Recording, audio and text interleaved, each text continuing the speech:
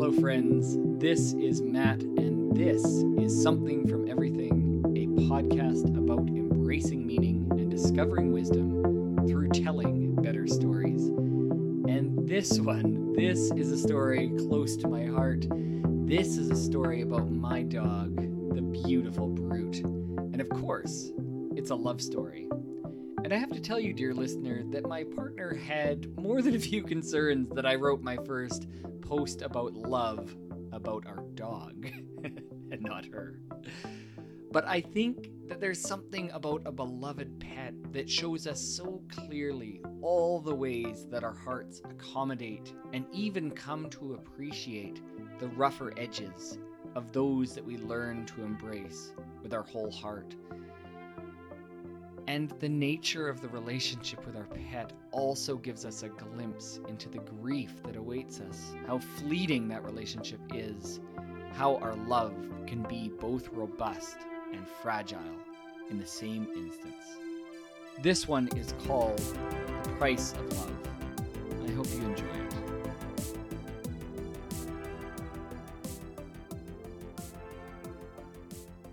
There he is, the magnificent beast.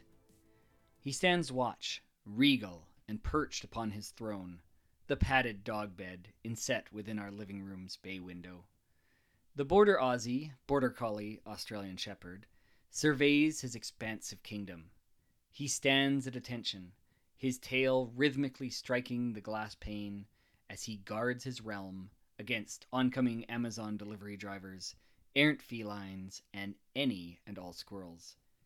He is absolutely, quantifiably, and without exception, the best dog. Except, of course, for the times that he isn't. That one time that I left the barbecued steaks and chicken in the middle of the patio table, and then returned moments later to find an empty plate, licked clean, he was not the best dog then. Or the many times that I walk with him and our youngest to the school and tie him up at the edge of the playground yard, because I respect the bylaws, and he whines and howls like I have abandoned him forever. Not the best dog then, either. Or that one time that we reluctantly joined another family's fire pit when we were tobogganing, and our dog marked his territory on a stranger's folding chair and his picnic basket. We made a hasty retreat, and he was not too popular then either. Or the one time he jumped onto the trampoline that he knew he was not allowed on and pooped in the middle of it. Yes, that really happened. I can't make that crap up, but he did, in the middle of our trampoline. Truth be told, during the times when my dog is pulling on the leash or attempting to jump up excitedly on an approaching friend, stranger, or bylaw officer, I am keenly aware that my dog is not the best dog ever. At times, I start to wonder if my dog is even really a good dog after all. It has occurred to me more than once that my dog may in fact be a bit of a poor listener, a brute, and a bit of a spaz. Still, despite the steaks and chicken and whining and peeing and the trampoline incident, he is still my absolute favorite. It's a good thing I like him, because he is always right there. Occasionally, he will find himself on the wrong end of a closed door, stuck on the front lawn after we bring in the last bag of groceries, temporarily unaware of his absence. He never ventures far. Eventually, we'll hear a polite or impatient bark and find him sitting at the front door, staring up at us. This is a dog that likes to be close. He curls up at the end of our youngest child's bed, lying on sheets and making it difficult for my son to pull blankets up over himself. When we allow him up on the couch, he fancies himself a lapdog and splays his furry 60-plus pound body across our legs. Whatever favorable features or faults he has, our dog is a member of our family. He gets included in the group pictures. He'll gladly go on any and every outing, even when we have no particular destination. When we go on weekend excursions or extended road trips, he is always the first into the van. We pay extra to stay in the loudest, coldest, bare-bones hotel rooms on the main floor that allow pooches. And we can be sure that by the end of our trip, each and every piece of clothing we own will be covered in some amount of dog hair and maybe a bit of slobber. It might seem like a steep price to pay, the concessions and accommodations necessary to love a dog like that, but it's really not. We've been doing this for nearly a decade now, and honestly, it feels strange on the odd occasion that we do have to leave him behind. I've gotten used to him being constantly underfoot, but I know he won't always be. Just a month ago now, we thought we might lose him. Border Collies are famously high-energy dogs with well-documented neurotic and obsessive behaviors, so when ours began occasionally licking his left elbow callus, we didn't think too much of it. In time, we noticed that the licking had become habitual and the callus more inflamed. We began to wrap the leg, and when that failed, we brought out that dreaded cone. Soon, we noticed that the inflamed area had grown to its own distinct growth. By the time we got him into the vet, it was roughly the size of a golf ball. We knew, from the beginning, that it might be cancer. Our vet agreed and booked a date for the lump to be surgically removed and examined for pathology.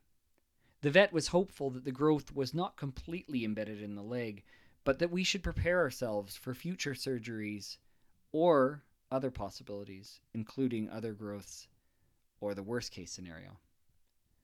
We would also have to tell our kids what was happening. Suddenly, I was 16 again, hearing the news from my dad that my childhood pet would have to be put down, driving in the car with him to the vet, saying goodbye to my best friend. I remember the heartbreak and the white-hot, ignorance-infused anger I had towards my parents, that they hadn't done more. And now, it appeared it was my turn to break my children's hearts, and to attempt to shepherd them through this awful, impossible time. I had walked right into a trap that I had already seen laid bare years earlier. Why? Why would you get a dog for your family when you know that this conversation and the heartache that comes with it will inevitably follow? When you know that both you and they will love that pet unreservedly. What sort of short-sighted monster would do this to their kids, to themselves? A few weeks later, I found out that we didn't have to have that conversation. Not yet. The lump was excised and found to be non-cancerous. We were only out the not insignificant cost of the surgery and a few weeks of watching the wound carefully as it heals. Our neurotic, barking, underfoot, stake-stealing, hair-shedding, leash-pulling dog gets to continue being the best dog ever, at least to us. We were extremely lucky, but I know that conversation and the grief that comes with it, it's still coming. And there are a lot harder conversations still coming. It's tempting to want to minimize our risks, try to protect our heart against the grief that threatens to swallow us whole, especially when we have insight into how much it is going to hurt us. But it's impossible, because grief is the price of love. We don't get to experience one without the other. We only grieve that which we have loved, and everything and everyone we love now, we will also grieve one day. They are two sides of the exact same coin. And this is true for whoever and whatever we are grieving. I know that there are griefs both great and small, both personal and communal, Some may mourn the loss of a career or a friendship that is no longer close. Some of us have mourned the loss of friends, a spouse, or a family member. Some have lost hope that the future will be better than today, or that there will even be a future for our children or grandchildren. All of us mourn some form of the world that has changed and left us forever. Whatever we have experienced, whatever we are experiencing, we don't need to compare our grief. There is more than enough grief to go around.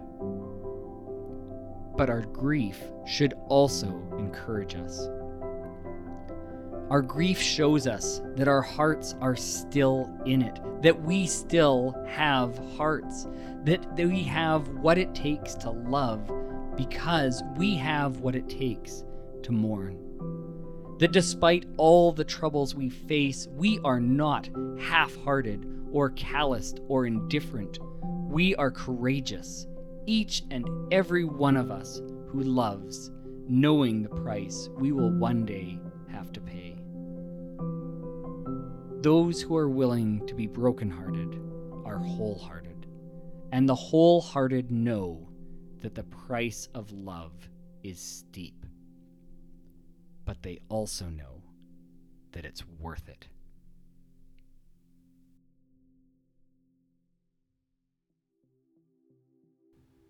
Well, friends, that is it. Episode 18 of the Something from Everything podcast, The Price of Love. The music at the intro and at the credits here is All Star by Adrian Berenger. And at the closing, it's the track Now or Never by Michael Vignola. Both tracks are royalty-free, purchased through storyblocks.com. If you like my words but hate my voice, then you can read my full posts online at my site, somethingfromeverything.com. You can even subscribe while you're there. And if you just can't get enough of my words and voice, how about some video? You can view videos of this and other recent episodes on Instagram TV, IGTV, or YouTube. But search for the Something from Everything in quotations, and I should be the first artist that pops up. I'm brand new, and YouTube's a big old space, so hit those subscribes and like buttons if you want to find future content by me. You can see regular posts, quotes, developing ideas, and the occasional short video by following the Something from Everything podcast on Facebook and Instagram. And if you enjoy this podcast, and especially if you find value in it, would you consider sharing it with someone you think might enjoy it as well? Or if you're listening on an Apple device, would you take a moment and leave a review for this podcast? It really helps me and helps the podcast stand out. As always, I appreciate all the feedback, all the shares, and all the support. Thanks for listening, friends. I hope that we love and grieve with our whole hearts, especially when we know what's coming. I hope we can take pride in the courage that we have to feel it all. I hope that we see the capacity that each of us has for great love and acknowledge the grief that we see all around us and inside of us. May it somehow give us hope that we are truly all in this together as we all create something from everything. Thanks, friends.